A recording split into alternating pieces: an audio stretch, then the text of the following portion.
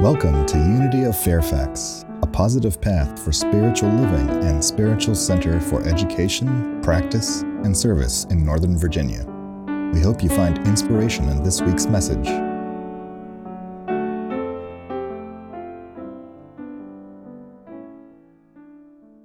Thanks to all of you for joining us today in our very clear lesson on the power and the necessity for non-attachment.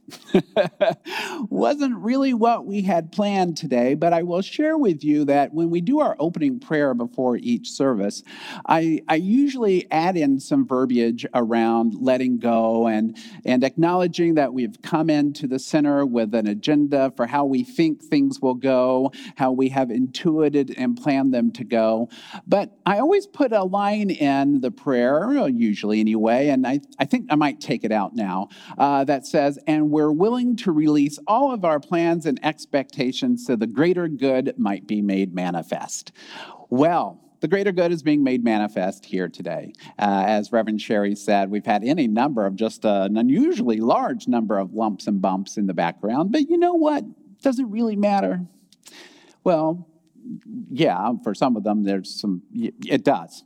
And things matter, but how attached are we to them?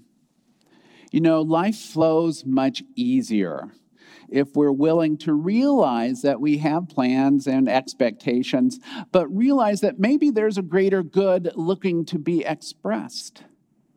You know, I think it's so beautiful, the words of Reverend Sherry's meditation this morning, because I'm sure like in your life, you've had experiences where the whole day just seems to fall like dominoes.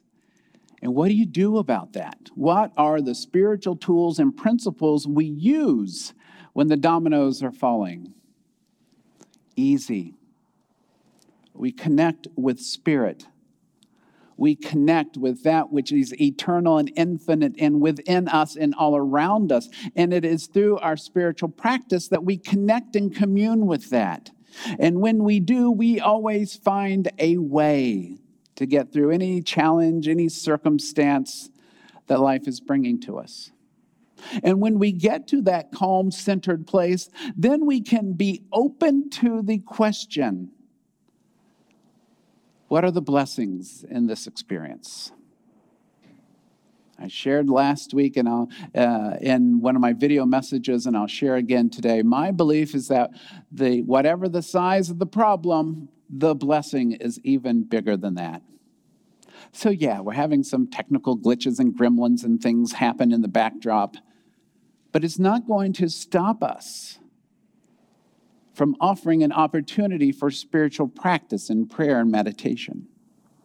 It's not going to stop us from offering music that fills the heart and the soul with peacefulness. It's not going to stop us from offering an inspiring talk, knock on wood, and even raising an offering. The work of the mission and vision of Unity of Fairfax will always continue. And not only that, we will leverage the experiences of the day to remind ourselves that there is a power and a presence at work in every situation. And yes, we can relax in a moment of peacefulness and know we are loved. We can relax in a moment of peacefulness and know we are safe. We can relax in a moment of peacefulness and still be in joy.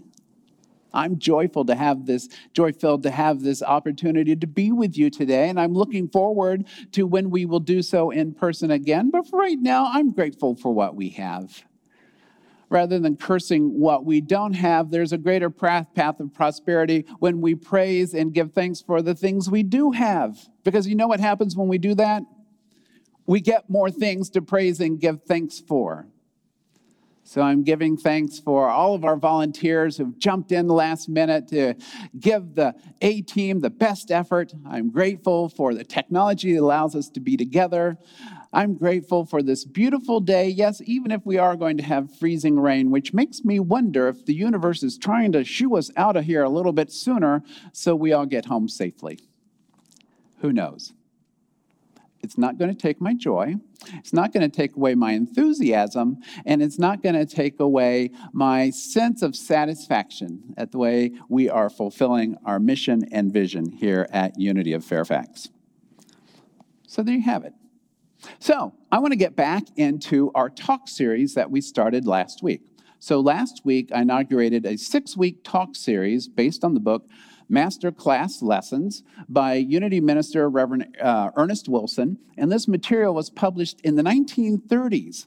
And you might be thinking, gosh, you're using old stuff. Well, I am using old stuff because it's solid, it's principle-based. You can get a copy of the book for free online at truthunity.net. I encourage you to do so, and it's really great material. But I have a question for you, and we are still close enough to the beginning of the year. You probably know the answer off the top of your head. Did any one of you, and myself included, set an intention to experience more prosperity and abundance in the new year? Volunteers? Okay. All right. I see a few hands going up. All right. Well, great. And conversely, did you set an intention to release yourself from financial obligations? That's a nice way of saying of completing some debts. Well, if so, you've come to the right place. You know, our Unity and New Thought teachings have at their core an understanding that everyone can have life and have it abundantly, as Jesus said in John 10:10. So fundamentally, our basic premise is there is enough good to go around without anyone needing to take anyone else's or to hoard or to be afraid that there won't be enough, because there is. However, we do have experiences when it doesn't seem like that's really the case. It's kind of like the supply chain shortages we've been experiencing as a result of the pandemic. Now, we know that we've seen the pictures of the ships out at sea waiting to come into port to be unloaded so the goods can get to market, but something has disrupted the flow, right? So what is that? And how does that relate to what we teach in Unity? You know, we know that in God's kingdom, there is good galore. And that's not just limited to material things and money, but that includes such things as vibrant well-being, loving relationships, healthy self-esteem, to name a few. Yet sometimes it seems that we as individuals experience our own supply chain shortages. I know I have. Oh, and so here's another case of leveraging the pandemic for good.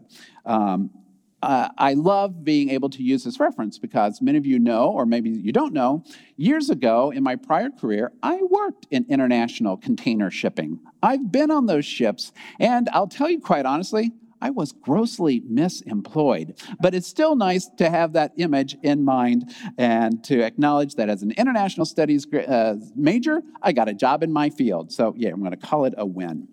So back to today's material. We started last week, so we're going to tie things together and bring it together. Last week, we started at the beginning, as we say in Unity. We started with prayer. Because central to Unity and all the New Thought families of faith is an understanding that prayer is multifaceted. Prayer is a process whereby we connect and commune with God as we understand God to be, as well as God as we don't understand God to be, that beautiful divine mystery. And prayer can also be a tool by which we can manifest the good that we desire to demonstrate. Prayer then becomes a way of resolving the supply chain shortages in our lives. In the book, Masterclass Lessons, there's a quote that speaks to prayer, and I want to revisit it from last week. It says, "Your prayer should not be a wish, but a conviction." How far does your prayer extend? To your dreams, to your thoughts, to your affirmations, or through all these to your thoughts, all that you say, and all that you do? Become a thinking, feeling, breathing, acting of prayer of faith. I have a typo, and I'm not even sure what it says. And your prayer will be fulfilled through all the channels that you open to it by your consciousness of prayer. So just how many channels are you open to? How many channels am I open to? because in truth, there are an infinite number of channels through which the good of the universe can come to all of us. So consider a story, and you may have heard this story before. There was a man stuck on his rooftop during a flood. He shouted, "God, please help me," and he was praying fervently. Well, don't you know, not too long after, a man came through on a rowboat. Say, "Hey, sir, jump in, I'll help you." And the man shouted back, No, I'm waiting for God to come and save me." All right, so the man just kept rowing along. Next thing you know, another motorist came by in her motorboat, and she said to the man, "Hey, get on in, we'll get you to safety." And he goes, No, I'm waiting for God to come help me." She waved and said, "See ya," and went on to safety herself. Next thing you know, a helicopter comes by, drops a rope down to the man, and the man in the helicopter says, "Come on up, we'll get you to safety." And he goes, No, I'm waiting for God to come help me." And the helicopter reluctantly flew away. Well, as you can imagine, the flood came, the man drowned, and he eventually got to a place where he was in conversation with God. And he said, "God, I prayed, I did everything, you wouldn't help me." And God said, "I sent you a rowboat, I sent you a motorboat, I sent you a helicopter. What do you expect?" How many channels are you open to experiencing your good? And do you have the vision to see where your prayers are being answered? Because there is an intimate connection between faith and vision, prayer and demonstration. In the material for this week's chapter in Masterclass Lessons entitled The Master's Way of Giving, Wilson recounts the experience of a man of faith who had tremendous financial difficulties. Trust me, people of faith can have tremendous financial difficulties. The story, and I'm not going to go into it, took place actually during the Great Depression. But the man in the story, the subject, adopted a mantra, which is an affirmation, a statement of truth that he kept repeating to himself through this journey. And what he kept affirming to himself is, "There is a way. I know there is a way." And we could say the same thing about how we are dealing with the pandemic or some of the social divisions and issues we're experiencing politically. There is a way. I know there is a way. And again, prosperity and abundance are not limited to money and material possessions, but to the myriad forms of good that are available to all of us in infinite measure, including health and civic unity. And all those goods come to us through various metaphorical rowboats and motorboats and helicopters. And they're already here if we are willing to see them, if we have the vision to see them.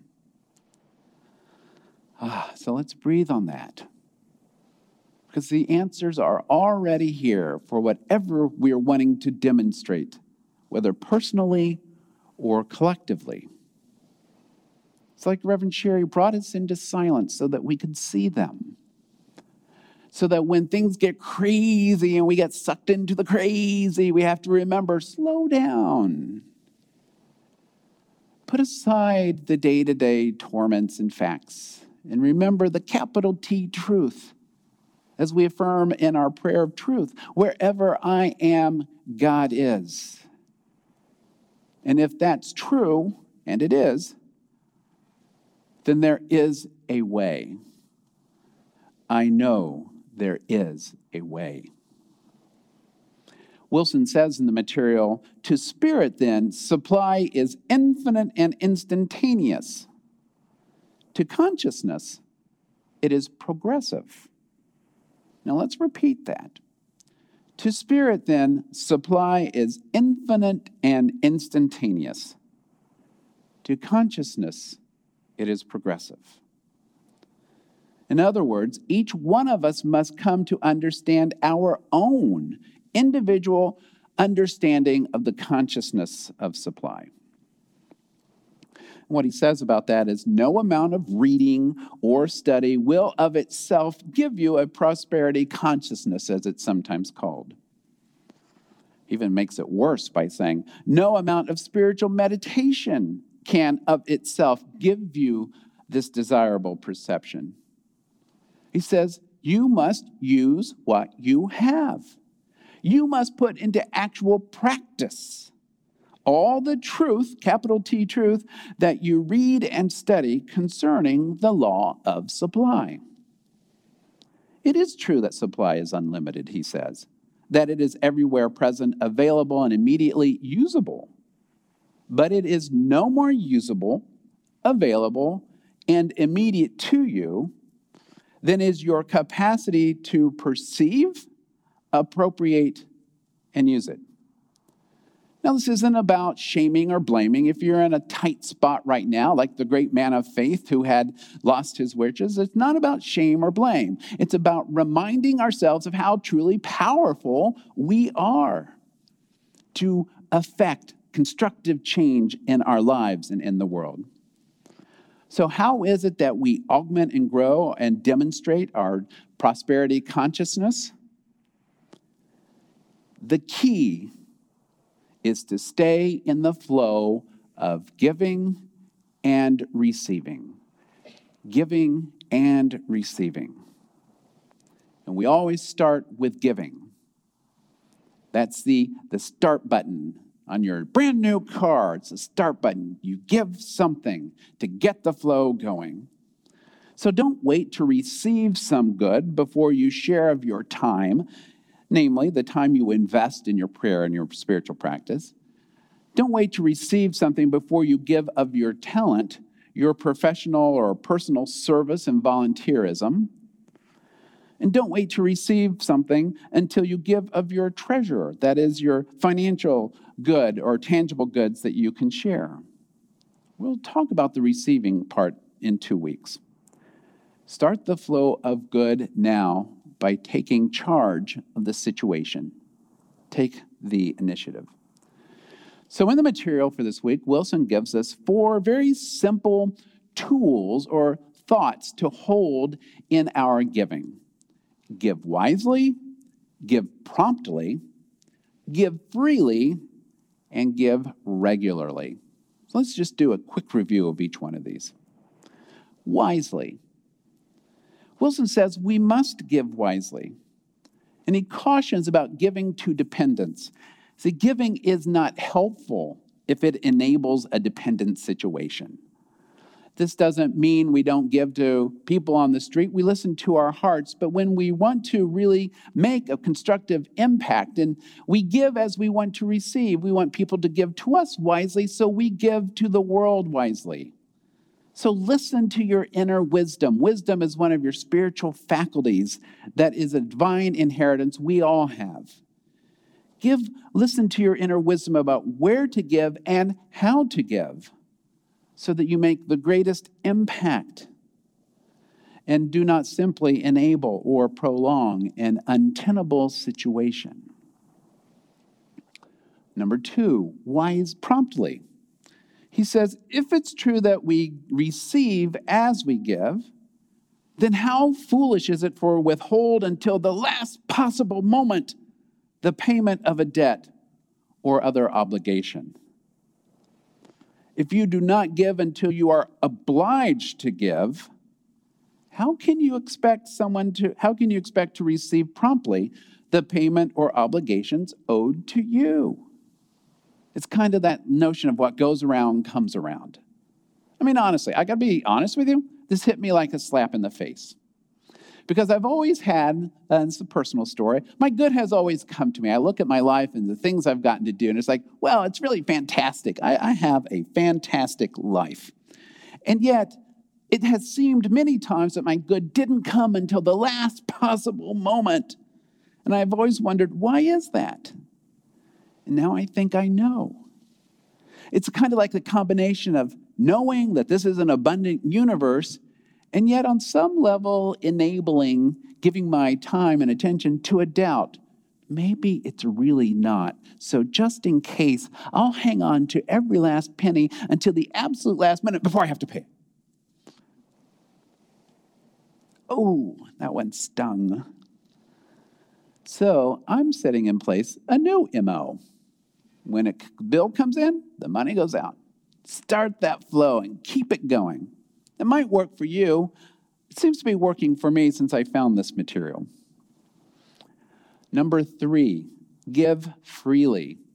This is another way of saying when you give something, you give without strings, without expectation of return, without making an implied contract with the recipient that they didn't know they were signing. It's not a quid pro quo, as it were. So whether you're giving your time, your talent, your treasure, once it is given, let it go to do the work with which it was sent forth from you. I often tell people at the time of receiving an offering in a class or a Sunday service that if you can't give willingly, cheerfully, joyfully, or lovingly, please hold on to your money until you can. Because the way I want to receive is willingly, cheerfully, joyfully, and lovingly. That's that flow. So let's give freely. And lastly, point number 4, give regularly. Make giving somehow, some way, a habit. I mean, if you want to stay in the flow of receiving regularly, it makes sense that we would give regularly. Make it a habit. It's that simple. It's like the line says in the scriptures, give as you give, so shall you receive. Well, I like a regular inflow of supply. So I want to make it a habit to regularly give. Now, for you, what the word regularly means is up to you. It's important that it is meaningful to you and makes sense for you. That's where your divine wisdom faculty comes back in. For example, if you're blessed by Unity of Fairfax, we encourage you to give regularly to Unity of Fairfax. So in this lesson, I've focused on the divine idea of giving as a component of demonstrating and realizing, that is, making real, individual and collective good. And as I said, on the 23rd, we'll talk about the receiving end. We're going to do a little diversion next week and focus on the life and legacy of Reverend Dr. King. As a final affirmation, I'm going to share a few words that I invite you to repeat with me. I'll give it once and then invite you to share it with me. I am a radiating center of the Christ light. Together.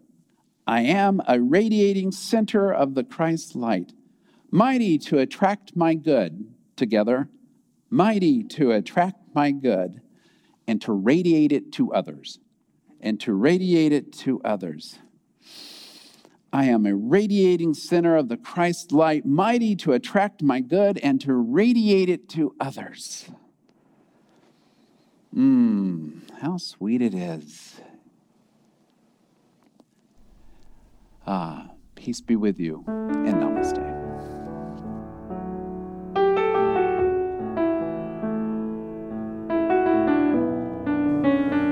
Thank you for tuning into Unity of Fairfax podcast.